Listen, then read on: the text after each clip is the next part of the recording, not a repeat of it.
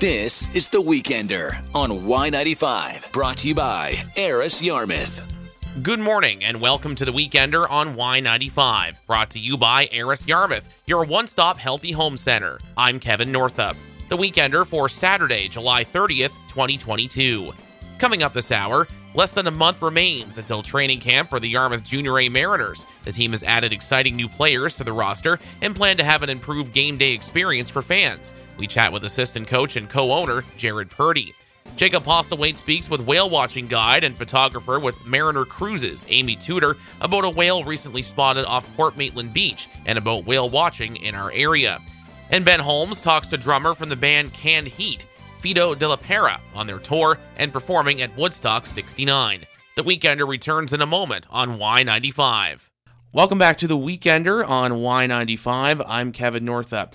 We are in late July, but training camp is coming soon for the Yarmouth Junior A Mariners. So much on the go, and of course, the big news happened last month, where it was announced the team had been sold, and Mitch Bonner selling the team to Laurie Barron, John Murphy, Jared Purdy, and Alex Pink for local guys here, and 3 are on the coaching staff. And Jared Purdy, one of those coaches and owners, is with us in studio this morning to talk about all the changes that are coming up for the season, and lots on season tickets and maybe some ticket packaging, sponsorship.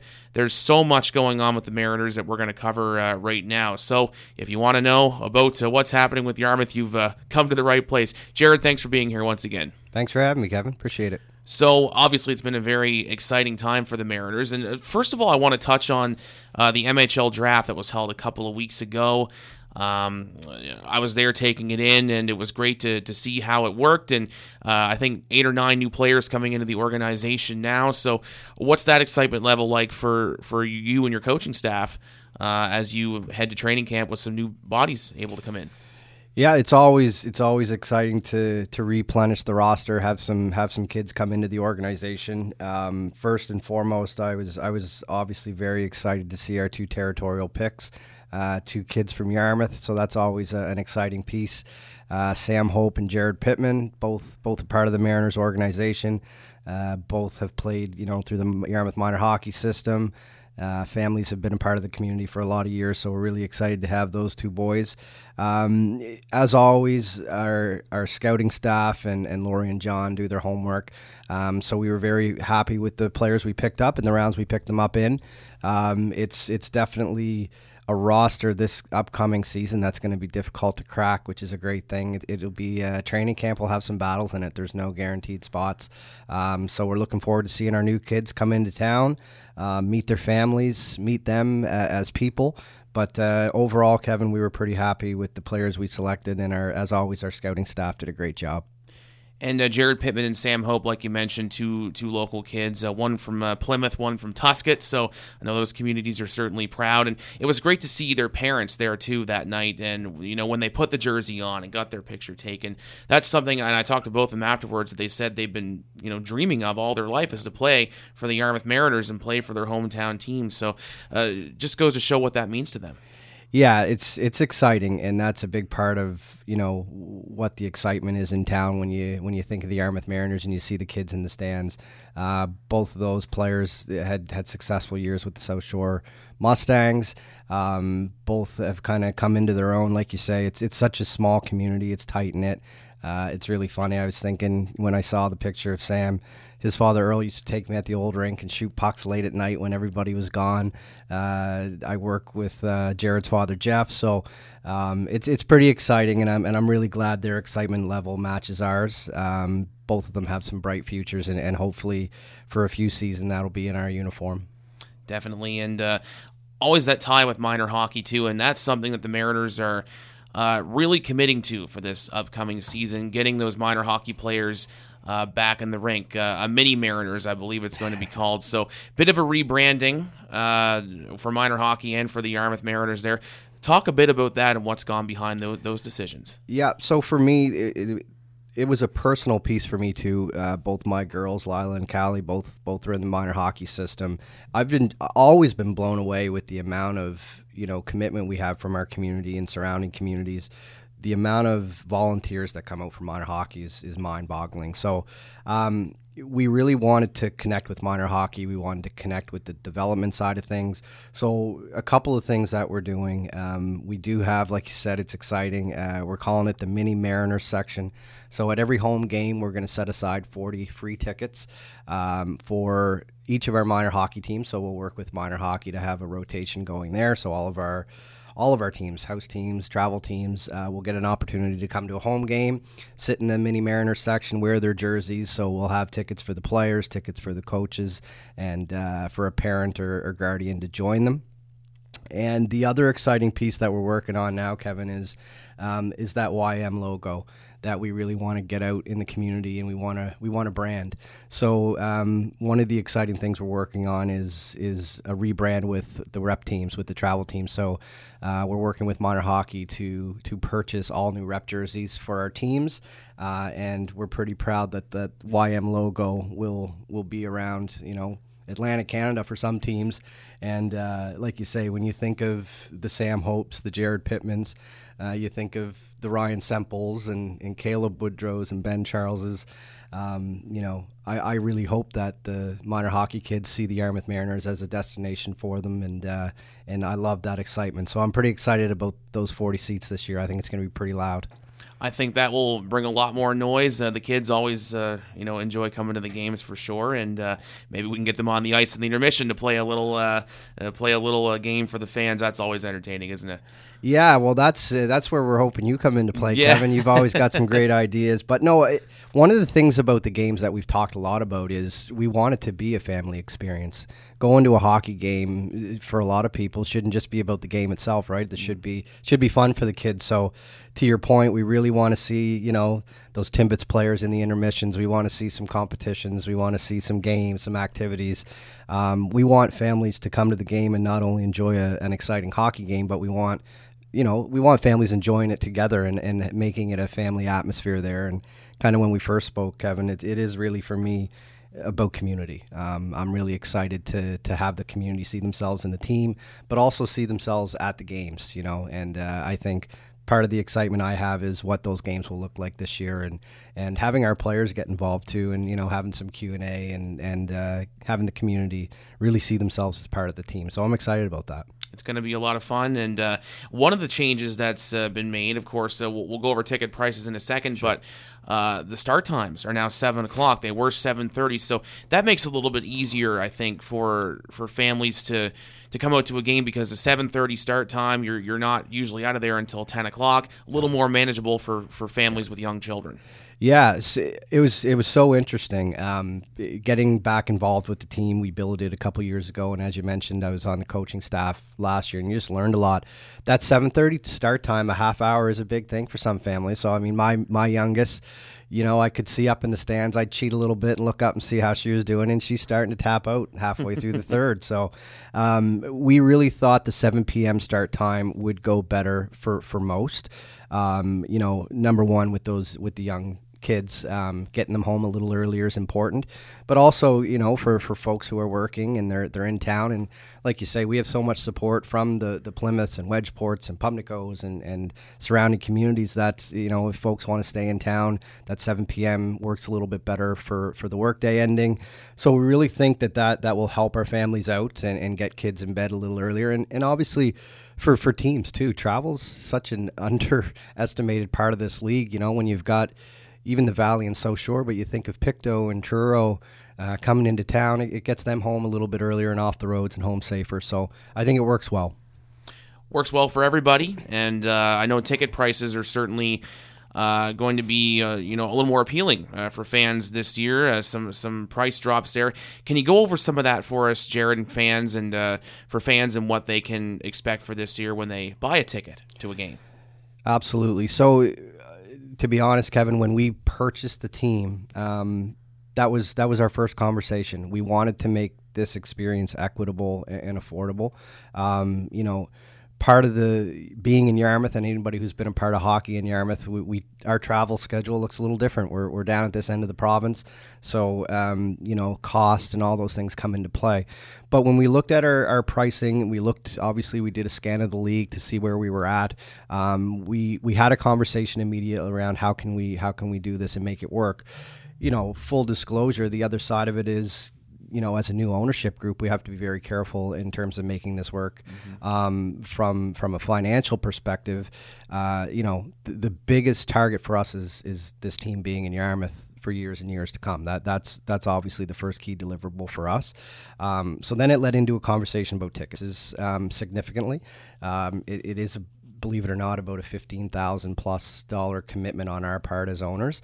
But again, I do think it makes it easier for our families, easier for our community, and more affordable, especially when you look at that target audience of kids, right? It makes it more affordable for that group, and that's ultimately the group we love to see there. But as well for the adults and the seniors, it makes that experience affordable. So we dropped the season ticket packages, in most ways it's about in the $50 range per package. And at the home games, ticket at the gate, when you look at that $8 price for 18 and under, that is pretty attractive, especially, and then for us as an ownership group, and I would like to comment as well, we are thought as an ownership group, lowering the prices significantly would be a way to check those boxes.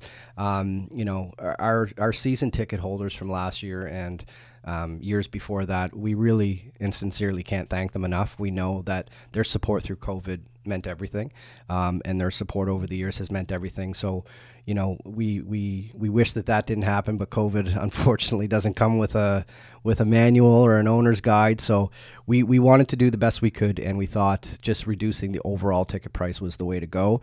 But we're also interested to see how the year goes. We want to see, how many people come to the games. Obviously, from a player standpoint, I hope that it's packed every single night. That's exciting, right? So we'll see how the year goes, and then we'll revisit those prices again at the end of this year. And our goal always will be to make this as accessible and equitable as possible. And getting those fans back in the rink, this will certainly entice a lot of people to come to Mariners Center. And I know you've got a drive for 500 season ticket holders right now, and that's kind of the goal to start the season. How are things progressing there? Not too bad. It is early in summertime, as you know, with family and kids. It's busy. People are traveling and doing their thing, but we're off to a decent start. Again, 500 was the number we thought. That would be great.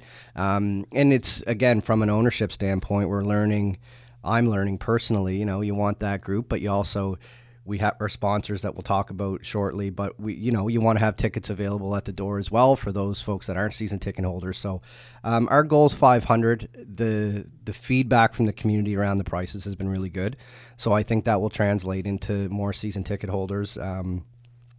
And the families that, my wife and I talked to through the minor hockey system, we're getting a lot of feedback that they're looking forward to becoming season ticket holders. So right now the feedback's good, Kevin. We're in the neighborhood of about 100 sold already, so that's great. But hopefully through the exhibition week and as the summer progresses, we'll get to that 500 mark. And again, the support in the community, and I'll say it a number of times, it's been overwhelming. It's unbelievable. And you mentioned the exhibition that's coming up next weekend. The Mariners will have a booth there in Arena 2? Yep. So exhibition's coming up. We'll have a booth. We plan to have, so we were fortunate, we will be running the 50-50 for the exhibition, and that will go towards, again, that minor hockey rebrand that we talked about earlier. So our booth is mainly just to get some introductions done. We want to have kind of our new ownership group will be in and out of the picture there. Our goal is to have a few players, a few of our local players come out and be a part of that as well. And we'll be able to guide folks to the box office. So the Mariner Center has been great. The box office will be open, so if folks want to go purchase season tickets there, we can certainly answer their questions. But mainly, Kevin, it's just to be out and about and chat to folks and hopefully chat to some fans. And I'm obviously interested from my role in education. connecting with the communities first and foremost. So I'm looking forward to getting some feedback, answering some questions. All that feedback's important because it helps us kind of mold our next steps. That feedback guides our next steps just to make this product as successful but also as equitable as possible. So we're really looking forward to being at the exhibition. And sponsorship is such a big key of this, and I know when you joined in and the four of you joined in and bought the team, that was probably one of the first things you were thinking of. Let's get some really good sponsorship for this first season. So how are things progressing with the sponsors coming on to help the team out? Really well. I would have to say that's the part that really was inspiring for me. I can't get over the amount of support this community and our surrounding community gives us. It really is unbelievable. Just in getting to know the league and getting to know, seeing what happens around that table. Obviously, I'm biased, but I know we have the biggest amount of support from the community in the league. It's unbelievable. So we are off to a great start sponsorship wise, and I want to say too, talking to businesses. It's important not to forget that we're coming out of a global pandemic that we're still not fully out of yet. That was tough on businesses. So for businesses to come out and support us, to purchase a sponsorship package, to express just how important the team is to the community, and a lot of our businesses are long-standing businesses that have like us grown up in the community. So I really can't say it enough. The amount of appreciation and gratitude we have to our sponsors, I really don't have the words to say just how important it's been. So we're doing really well, and we're not even halfway through, to be honest. We still have to connect with a lot of businesses, and again, it's tough, right? You're going into these businesses that have made their way through COVID, and our conversation is just around what's comfortable for you, and some businesses just aren't in a position to do that, and that's okay. It's for those that are able to, we're certainly appreciative, but we're individually going out and contacting businesses, reaching out to those that have sponsored us in the past, but we're also exploring new sponsorships. And part of our information and part of our package is making that sponsorship worthwhile. We want to make it so that sponsors see themselves as partners. So we want to make sure that, from everything from ice logos to penalty box logos to advertisement on social media and website, we're looking at online game rosters, a lot of interactive opportunities where we can get businesses out and about, because that's a big thing, for us as an ownership group, is we want to help businesses that are helping us. So, but again, we're about halfway through. We've connected with a lot, but lots of businesses left to have discussions with. So if you are a business or if you're an organization that's interested in sponsorship, we'll certainly get in touch with you, or we've been lucky enough, some have been in contact with us, so it's been pretty inspiring. And again, I really can't thank our sponsors enough. It's when it comes to an operating budget, sponsorship's what makes this work. It really is. So it's crucial. A lot of different types of sponsorship packages in there too for businesses to consider. And I know, like you mentioned, an online program is being worked on, and I've seen a preview of that. It looks fantastic. So looking forward to seeing that. Another element of the whole thing, obviously, is billets. We talked about the local kids that are here, and what a dream it is for them. But for the Mariners, I think a lot of the missions are for these players that come in from away is to send them back home as better players, as better human beings, and enriching that experience as a Yarmouth Mariner. So how important is that for you as a coaching staff and you as an owner to get that support from billets to help make that happen? Yeah, billets are huge, and for me, I'm able to speak to it from a different lens, from two angles. Actually, I've had families open their door to me as a player. And I've also, my wife and I took in Jordan McKenna a few years ago as a billet. So really, it becomes your family. It becomes your home away from home, and it becomes your second family. It really is. For myself, that experience with Jordy, he became a son to us. He became a brother to my daughters, and to this day we're in touch with him. We're following him. We're going up to Dartmouth and staying with his mother, Lisa. So it really does, for those that have experienced it, it's a unique and special experience. But it's responsibility too. You're feeding them. You're taking care of them. You're supporting them, because again, you become their family away from home. So we have been so fortunate to have billets in our community that have taken care of kids. We've got some folks that have 5 and 6 players in their homes. The Williamses. We've got Julie, who's taking care of 4 and 5 boys a year, to name just a couple. So if you're interested in becoming a billet, we are going to have a post go out on our social media and on our website. It details kind of what the experience looks like. One of the things too, Kevin, with billets is we've unfortunately entered a stage where things just cost more. Inflation is a reality. So we are upping the commitment to families from $400 to $500 a month. We pay that on the first of every month. And it's a big commitment, and hopefully that includes a long playoff run where we're here for several months. But again, billets, it's so exciting when I was a billet, to be in the stands and you're sitting with the other billets and you just see the amount of support and love that they have for those kids. And it really is, you make lifelong connections. I'm still in touch with billets from when I was 17 years old.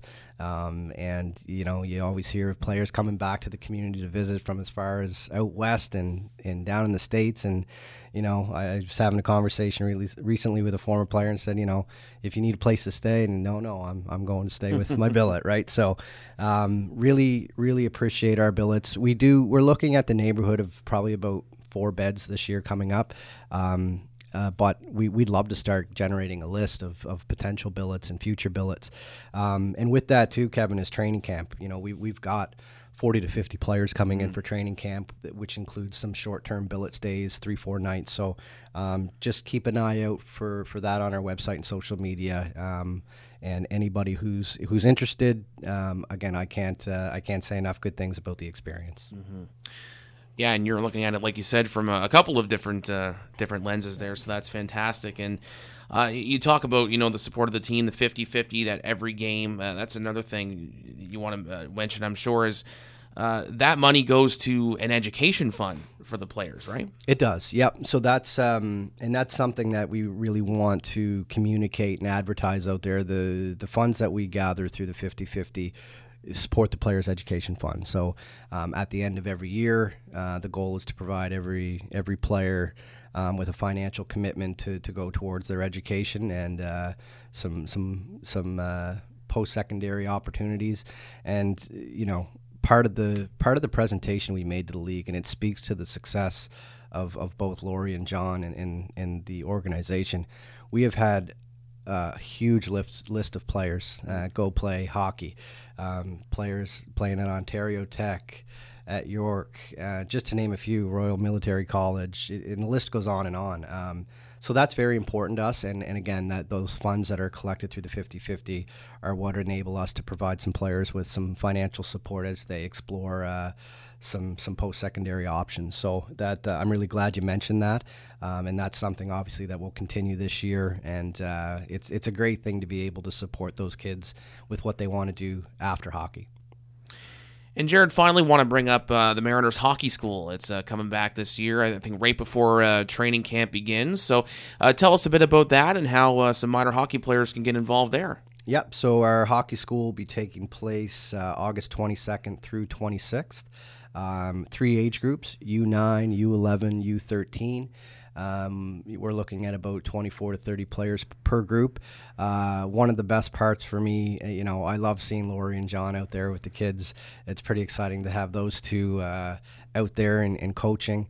But I love the fact that we have some of our players that have come back early for that. Again, we have a huge chunk of players from Newfoundland, actually where Lori is right now. Mm-hmm. We have players from the city, players from neighboring provinces. So I love the fact that they come back and take part in that hockey school. So it will be similar to the experience of the Ryan Graves camp, which was an overwhelming success. There'll be some on-ice opportunities with some great coaching. There'll be some off-ice opportunities to build skills, and mixed in with just some fun activities for the kids. We have, again, a number of players, but also a number of volunteers that are helping us out there, which obviously from the Ryan Graves camp, you realize you can't do without. So information for that is on our Facebook page. It's also a part of the Yarmouth Minor Hockey page, and it is done in partnership with Yarmouth Minor Hockey. We wouldn't be able to do it without those folks. You're going to see that big YM logo everywhere, including at center ice this year. A little bit of a remodel there, so we'll look forward to that. And the season is it's coming. It's only a few weeks away. It's hard to believe. It's a few weeks away, and I'm excited on a number of fronts. Obviously, I really hope that it's the fish tank again. I hope that it's loud. I hope it's a tough building to play in. And having been a part of the bench last year, you really don't understand until you see it, just the players looking up into the stands and seeing that huge wave of folks. So I'm really hoping we can fill the rink every game this year. But from a hockey standpoint, Kevin, we have a scary hockey team. Just having been a part of it, part of the league and knowing what we have coming back, our D is going to be a scary bunch. It's going to be a tough bunch to play against, lots of skill, lots of size. And we've picked up, our forwards are looking strong. We've picked up some key pieces and have some key pieces coming back.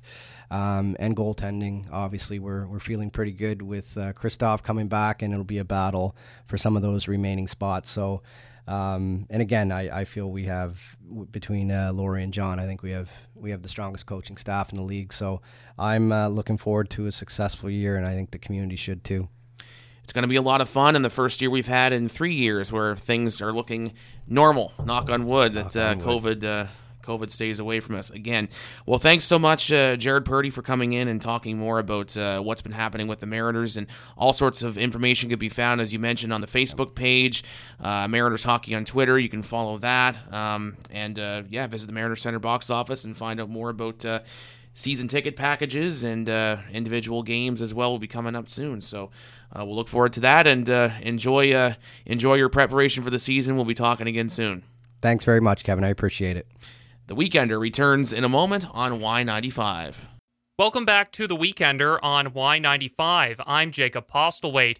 Amy Tudor is joining me now. She's a whale-watching guide and photographer with Mariner Cruises, sailing from Briar Island, and she joins us today to tell us about a whale that was spotted near Yarmouth, the process to identify it, and about the culture of whale watching here in the area. So thank you so much for joining me, Amy. Thank you very much. I appreciate the opportunity to speak to everybody about whales in the Bay of Fundy. Yes. I have been a whale watching guide, as you said, with Mariner Cruises, Whale and Seabird for about 7 years now. The operation is owned and operated by Penny Graham, who has been on those tours herself since 1994. And we sail the Bay of Fundy, and we enjoy humpback whales. We may see fin whales, minke whales, every now and then an occasional North Atlantic right whale, and very occasionally an orca by the name of Old Tom. So there's lots of exciting creatures and adventures when you visit the Bay of Fundy. That's awesome. So one of the reasons why we're chatting today is recently a whale was spotted off Port Maitland Beach, and we reported on it here at Y95. And you saw what we were doing, and you reached out to us. So, we wanted to chat a little bit about that whale. Certainly. I grew up in Yarmouth, so Y95 is a long part of my life. Follow on Facebook. And so what caught my attention on the Y95 Facebook page was a photo of a whale pectoral flapping. It's a giant 15-foot fin that it was whacking the water with.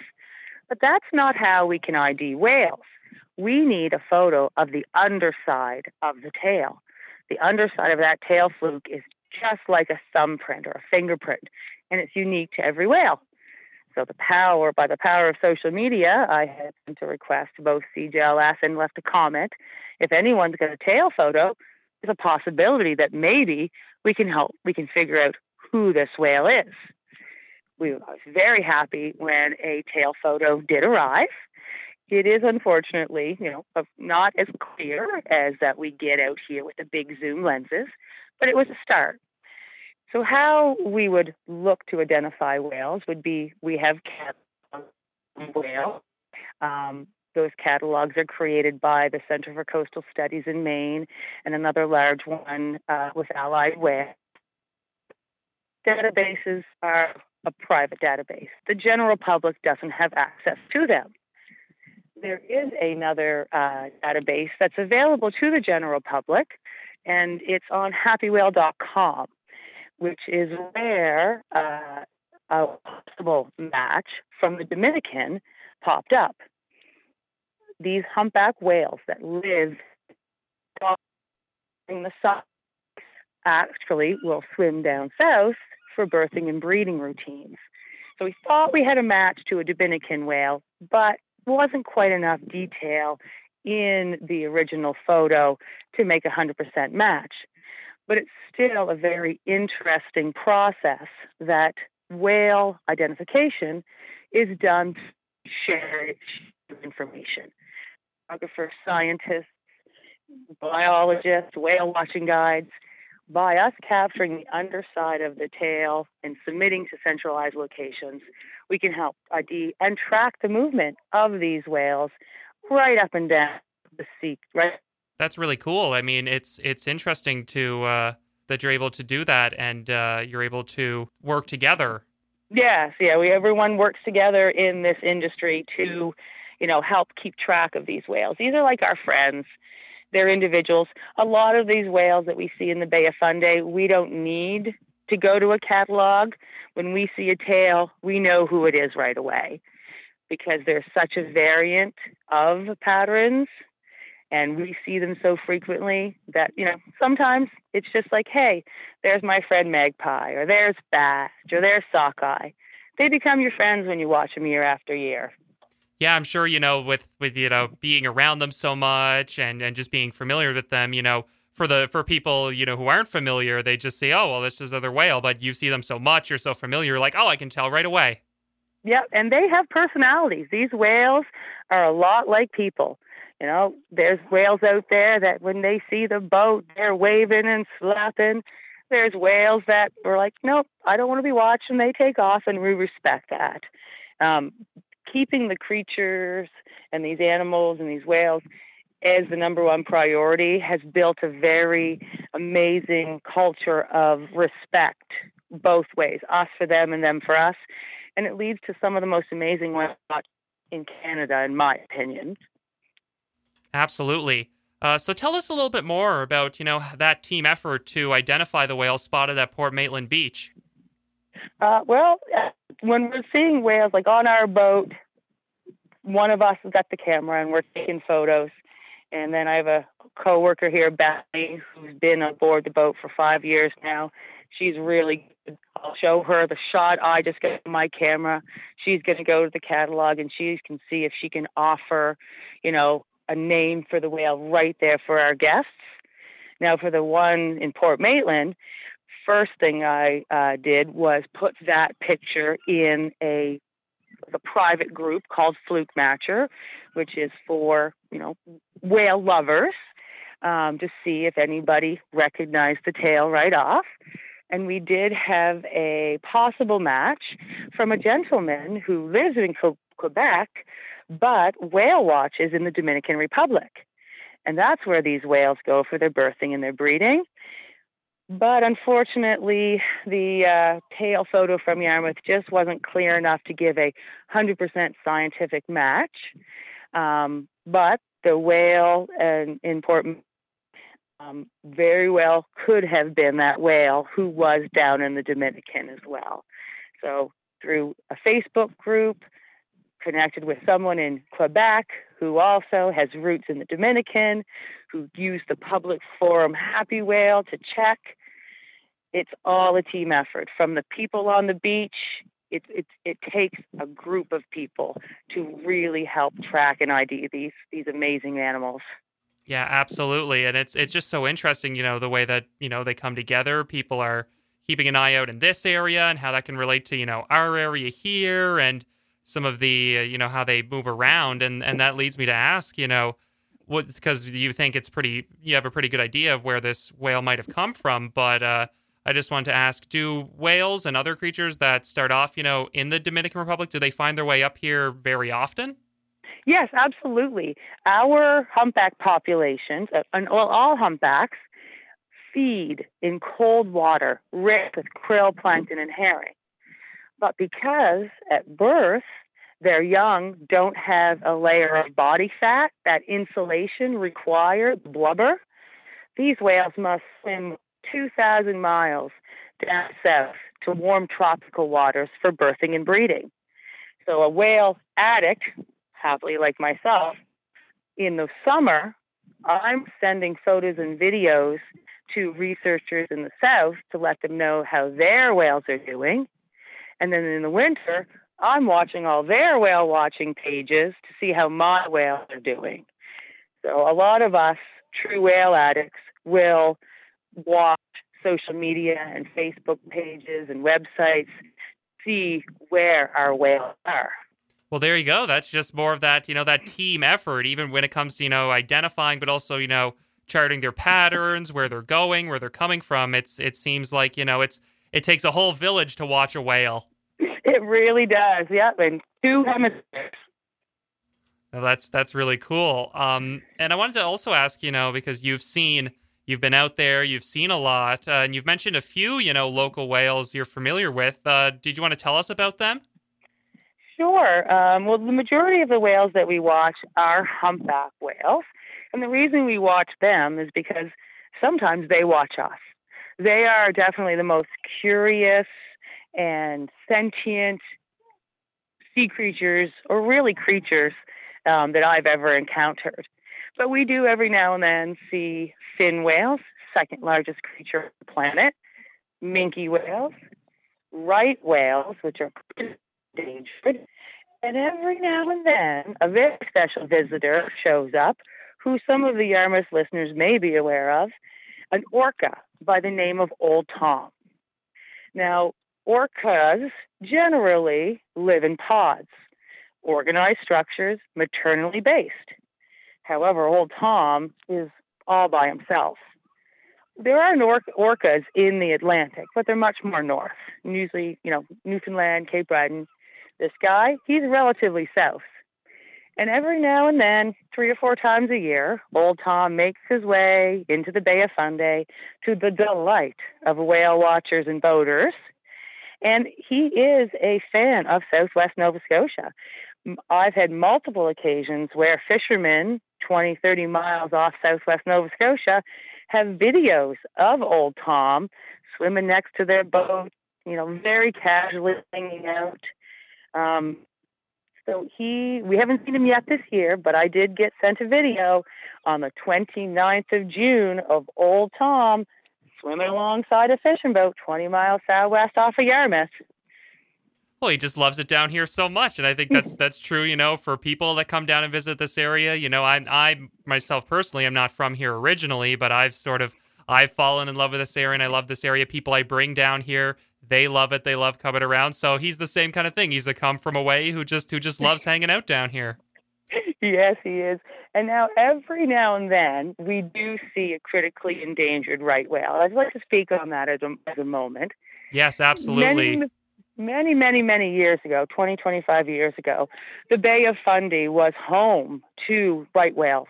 They were everywhere. The photos from whale watching was right whales. But unfortunately, the temperatures of the waters changed, the food supplies changed, and these critically endangered right whales moved into the Gulf of St. Lawrence. The Gulf of St. Lawrence, sadly, is heavily trafficked by humans, industry, and it's just not a safe place for them. But we can't lure them back because the food has gone into the Gulf of St. Lawrence. With less than 400 right whales in the population, and of that 400, only 100 or so breeding age females, the population is really dwindling. And 2 years ago, I had the honor to actually photo capture a mother and calf right whale coming through the Grand Passage in May. So to be on record as the discoverer of the 18th right whale calf of that season is probably one of the highlights of my time at sea. And to be able to have laid eyes on a creature that, I don't know that if my grandchildren will ever see one, was pretty special. Yeah, it's important to certainly highlight those whales, those right whales, and you say they are indeed endangered, so it's important to document them and do what we can to support them and help them. But yeah, that must have been an amazing experience just to see those, not just not just to see a right whale, but to see one with their calf as well. That must have just been just amazing to see. It truly was. And again, that finding out, the reporting, all that was teamwork again. I got the photos, report those photos off to the Canadian Whale Federation. They came back and let me know the whale who I saw was named Lobster, which I think is very fitting for the Southwest Nova Scotia area. And they had reported back to me, Moya Brown, who's the head of the Canadian Whale Federation, is let me know that this whale may have actually been born closer to colder waters, because when we spotted it, it was a little small.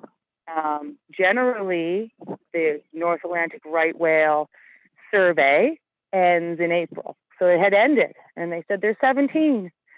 And then when these photos came in May, it was, very exciting. And they tracked Lobster and her calf up into the Gulf of St. Lawrence and gave me updates along the way. So again, another, how networking really is how this industry and how these whales are watched and tracked and taken care of, really. Yeah, for sure. It's like I said, takes a village to watch a whale. It really does. We were actually out there today, and I was watching two separate mother-calf pairs. So we are so blessed to be able to be some of the first humans that these baby whales get to, enjoy. So the baby that I watched today was probably born in January of this calendar year, making it under 9 months old. The mother swam from the Dominican Republic 2 months with this little baby while she was nursing, because these are mammals. Now that they're up here in the Bay of Fundy and the food supply is everywhere, the mothers are teaching their babies how to feed themselves, the moves, the dives on how to feed themselves so they can wean off. And after the first year, they do separate. These large baleen whales do not live in pods. They are solitary creatures, but they'll come together for social gatherings. And the only time that they're like the time bond is that first year of life with mom. So to be able to see a creature in its infancy, in the first 9 months of a lifespan that may go 90 years, I consider that an honor. Absolutely. And just as we're wrapping up here, I just wanted to ask you, to tell us a little bit more about, why you find these animals so interesting and what draws you to this work. The whales, I have a kind of standing joke that I want to live my life so well that if there is reincarnation, I get back as a whale. I think whale is higher on the chart than humans sometimes. What captivates me is just watching them do their normal things, a dive, and you see the waterfall coming off the back of their tail. When they lift their fins and they slap the water and it rises. When they breach and there's a splash the size of a couple houses. It's entrancing. But when you do it year after year, they become individuals. And probably one of my most favorite experiences happened 2 years ago. I was watching a whale by the name of Bayou. And Bayou, when she was 3, she got into a propeller accident, or a propeller hit her, and half the tail is mangled and kind of looks like little fingers. So she's really easy to identify. You don't need a catalog. As soon as the tail raises, you know it's Bayou. And she was one of the first whales who I'd seen fart, and yes, whales fart. And she was one of the first whales that I saw do that. And just a very friendly whale. She was one of those whales who comes up by the boat, lifts her eye from the water. She makes a point to kind of engage with you. And 2 years ago, we had a really amazing encounter. She was beside the boat. She was bringing her eye up, and she was laying on her back, and she was just lazily letting her pectoral fin slap, belly out, moving around the boat, making eye contact. Now, I'm not a marine biologist, but I do have a training in behavioral and cognitive psychology. And my read was she's showing off something. She's being a show off. So I was up on the bow, and she kind of swam around the boat and brought her head up near where the bow was and looked me in the eye. And I talk to whales like you would talk to your dog or your cat. They are sentient. So I talked to her. I was asking her, Bayou, are you showing off? What are you showing off? Because there was an older male named Cloud who was just kind of off, not far. He was just relaxing on the surface, not doing much. And I thought maybe Cloud was I thought maybe Bayou, the whale, was flirting with Cloud. And that experience really stayed with me. It stuck with me. Like, I had this sense that she was showing off. I didn't know what it was. Then I was watching the whale watching pages of the southern locations, and I see Bayou's tail with a tiny little tail next to it. Bayou was pregnant. Aww. I cried when I saw that tail, that baby tail, literally tears. I'm like, that's what she was showing off.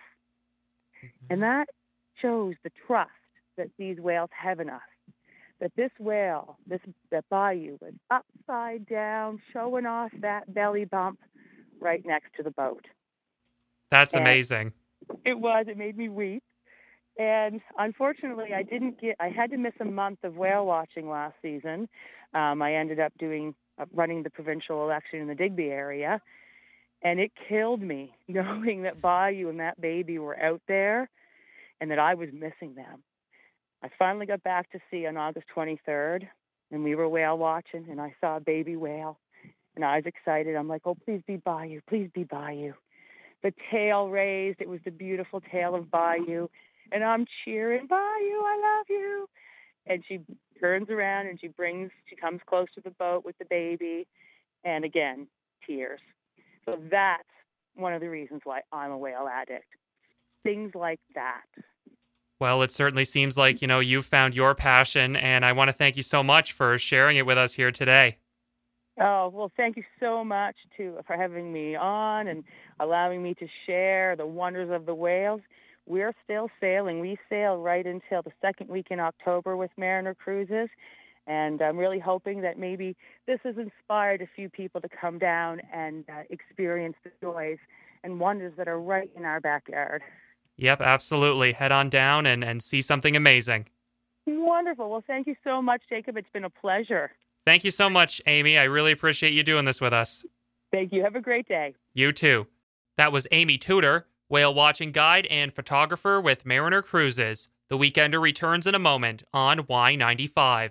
Welcome back to The Weekender. I'm Ben Holmes. I had a chance to talk with Fito Della Parra. He's the drummer for Canned Heat. He's been with the band for over 50 years and was at Woodstock with them when they performed there in 1969. He also, this past Friday, was in Clare for the Far Out Festival. Fito talks about his time with the band, his love of music, and his desire to try a Nova Scotia Donair. I want to start at the beginning if we can. I want to cover a lot of ground, so I'll just jump right in here. And I kind of want to start not just the beginning of Canned Heat, but the beginning of your career itself. You started playing the drums when you were around 15, right, in Mexico? Yeah, even earlier than that, 13. Really? So what kind of drew you to playing the drums? Well, I like music in general. I was playing guitar, and my father was a big influence on me. We grew up. I grew up in Mexico City, right, But my dad used to like American culture a lot, especially the music. He used to take me to see movies about jazz players from the swing era. Okay. So I grew up looking at that. For my dad to have fun would be like something like grab me and take me to a movie to see the Glenn Miller story, Okay. or the Benny Goodman story, all those old movies made in the late 50s, in the mid 50s. And that got me into swing music, which is the beginning, And then later, Bill Haley and the Comets came to Mexico City for the first time. This must have been in the late 50s, And of course, my dad, being a fan of all this music and all that, he was an older guy, but he acted like a young guy, And he grabbed the whole family and took us to see Bill Haley and the Comets. So this music was starting to affect us a lot. I mean, and change our lives, the way we talk, the way we dress, the way, the new movies that came out. So Blackboard Jungle, Rebel Without a Cause, all those movies of the era. And that got me into music. And my father really didn't wanted me to become a professional musician. He always said that music was a cruel business, and it is. But eventually it happened. I mean, he couldn't stop it, and I couldn't stop it later, because even one of my teachers, as I was getting my BA, he told me, don't continue on this. He said, you're doing great playing, because I was playing already at the time. And he recommended me to continue my musical career and to forget about becoming a dentist or a doctor or something like my father wanted. Right. That's interesting, because you hear a lot of stars and a lot of musicians who are like, for years they were told, do something else. But that's cool that somebody was able to tell you, continue with your dream. That's cool. Yeah. And especially it was one of my most influential teachers. I was learning, as I said, I was getting my BA in humanities. And this was my logics teacher. So I was studying logics and ethics and sociology and history and all that. But as I said, these guys were very sympathetic to me. I mean, they invited me to play, of course, at the graduation ceremony, Right. They wanted to brag about the rock band that they had in the school and all that. But as I said, he convinced me, he said, you're getting sympathy from us here. We'll give you good grades regardless, because we appreciate your talent. He says, but you are not going to get that kind of sympathy at the university. So just forget about going to university and continue playing music. He says, I guarantee you're going to do great. He said something very interesting. He said, we make people think, because he was a philosopher, a teacher. He says, you guys make people feel. That's much more important. That's a good point. That's a really good point. Now, you continued on. You went on through the 50s playing music, or late 50s into the 60s. And so were you, when you were a teenager, were you playing more rock or more blues, or was it a kind of a mixture of both? Yeah, in Mexico City, we were basically copying the top 40 American hit parade. Right. I mean, remember, this is the very beginning of this music. I mean, I assume Canada and Mexico must have been the two first countries that got in touch with rock and roll, or got touched by that music, because we are, because of our borders with the U.S. So, yeah, that was the beginning. We were playing, and I enjoy a lot of success with some of the most famous Mexican rock bands. We were doing translations of the hit parade, and our own adaptations, and some original rock too. I produced a movie called Rock and Roll Made in Mexico. It's a DVD that is available in our website, cannedheatmusic.com, if anybody is interested in the history of Mexican rock. So that's how we started. And then eventually, later on in the 60s, in the early 60s, I became more involved in rhythm and blues music and blues music. And then, of course, I turned my back to the pop thing, even if I was successful and, we were very popular and making good money and all that. I really lost interest in pop music. I saw it too infantile, bubblegum, etc. Even if we were infantiles too, we were young kids. Yeah. But we were already looking for something more deep and more heavy, and that's how I got introduced by an American girlfriend that I had at the time, and also by the guy called Javier Batiz, who was also Carlos Santana's first teacher. Oh, He okay. came from Tijuana and kind of turned us on into this new style of playing, like B.B. King, Freddie King, James Brown, More Ray bluesy. Charles, Right. Yeah. all Yeah. the blues, the rhythm and blues. So once I discovered that kind of music, I could not go into the pop thing anymore. No. I didn't care that the money wasn't there and the recognition was not as important and all that. What mattered was that the music really was heavy and it touched my soul and my heart. And so I dedicated myself to that kind of music. And in a way, it paid off great because eventually, because of my expertise on that music, I was able to get a gig with the Canned Heat band. Right. So you didn't start directly with the Canned Heat. They started in 65, right? But you were pretty soon after that, right? Yes, I joined towards the end of 1967. Right. The band started in 1965. It was basically two people. It was basically Bob Haidt and Alan Wilson. They started they were musicologists and record collectors. And they had a passion for this music, especially the blues. Blues and jazz music was basically what they were interested in. And so they started the band as a jug band, just to have fun. They were not professional musicians. As I said earlier, they were musicologists and record collectors. So eventually they had a few lineups that never materialized into anything, with different people. And then eventually had the original lineup, let's call it, with the same people that went to Monterey Pop. Right. With everybody there except me. I joined shortly after Monterey. So they recorded one record. They had one record with the other drummer, with Frank Cook.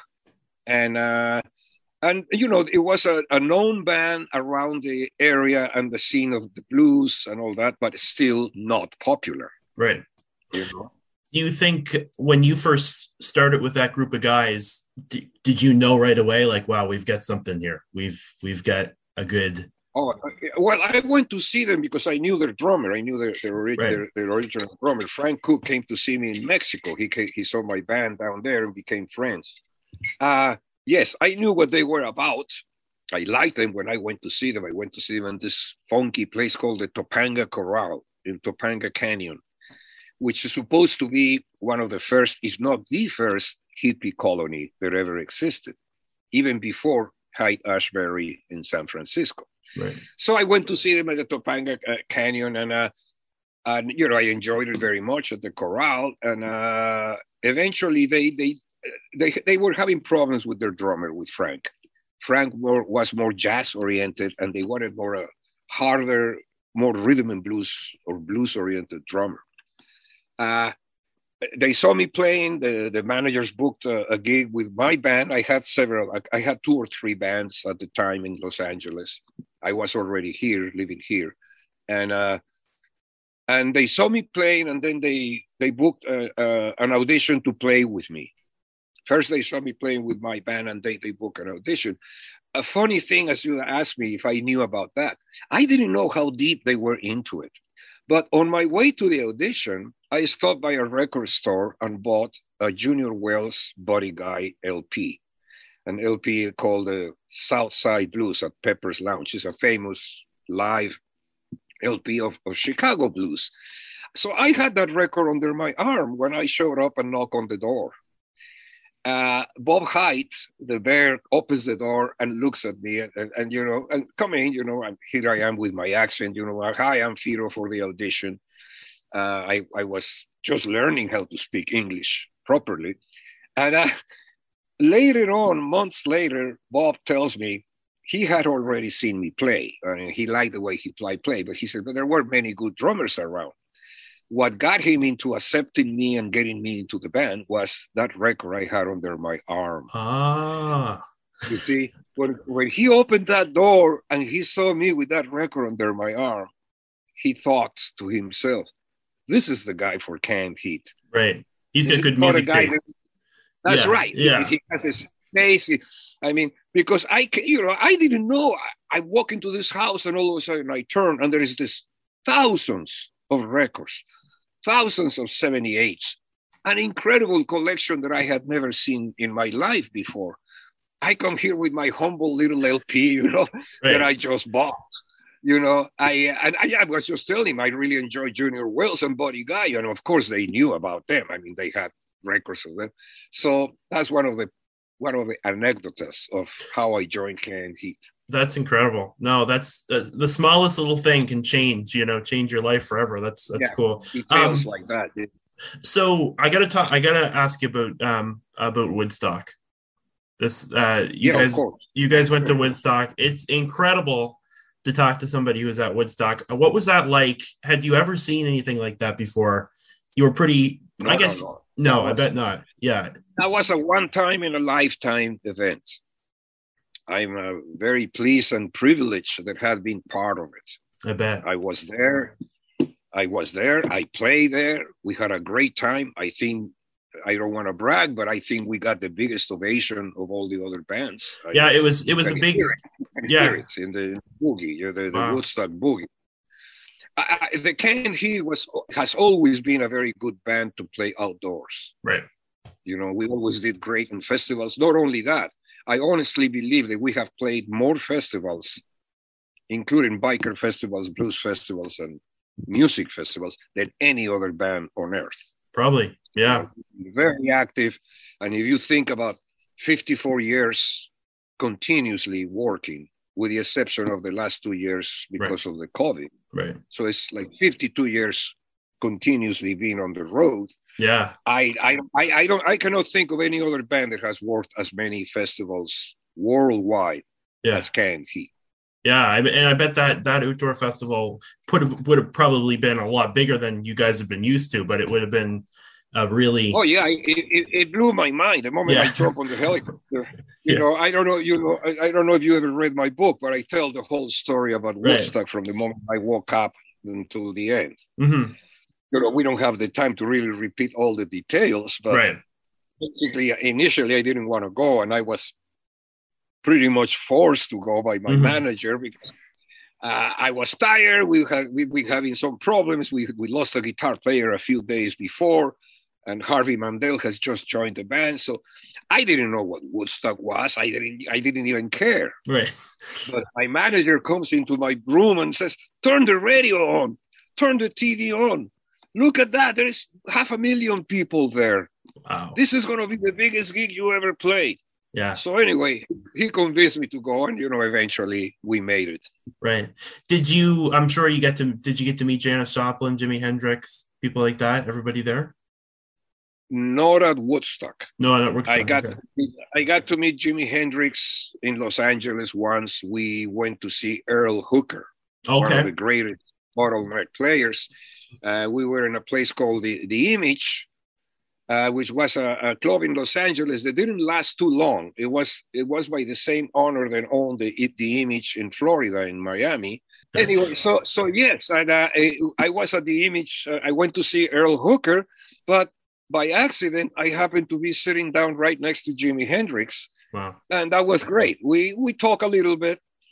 I must say he was high, Right. So he was not really talking that much, but we were really, really listening to Earl Hooker. That's really what we were there for. We were not there to talk about our bands or to know, hey, I know you, blah, blah, blah. Right. We were immersed totally with the genius of Earl Hooker. I bet. And so that's the time I met Jimi Hendrix. I met Janis Joplin at the Texas Pop Festival on our way to the stage. In the same bus. I sat there next to her. We said hello a little bit, and that was it. Not much more. We're already in our mid-70s, and we just cannot be doing those kind of gigs that we were doing, going 3 times to Europe a year and doing, 2-month-long tours and stuff like that. So we are going to start being a little more careful as to how many gigs we played. No, that's incredible. Well, listen, I really appreciate this. And when you come to Nova Scotia, make sure to try. There's a dish here called the Donair. I don't know if you've heard of it. It's this. I'm writing it down. How do you spell that? Donair, Donair. And it's something you got to try. It's only in Nova Scotia. It's like a sort of a it's cool. It's good. Just try it. Is that a fish? It's not a fish. It's like meat. It's like a pita wrap with special sauce. It's really good. Oh. People love it here. So okay, try I wrote it down. I'm gonna write it down. And I'm gonna put it on my itinerary page. Perfect. This is for the gig at the end of the month, right? Right. Yeah. Yes. Yeah. In Clare. So yeah, we'll. I'm looking forward. I'm looking forward to go way north out there, and it's going to be reminding me of the time we were there many years ago. I bet. Yeah, it's going to be great. Well, thank you so much, Vito, and you have a great tour, and be well. Take care, brother. Yeah. Bye. That was Vito Della Para, the drummer for Canned Heat, who were just in the area for the Far Out Festival in Clare. And that's our program for today. Thanks for listening. For story suggestions or to submit feedback, email news.cjls@radioabl.ca or call our newsline at 902-749-1919. To listen to archived versions of our program, visit us online at cjls.com and click on The Weekender. The Weekender is a production of the Y95 Newsroom and is brought to you by Aris Yarmouth, your one-stop healthy home center.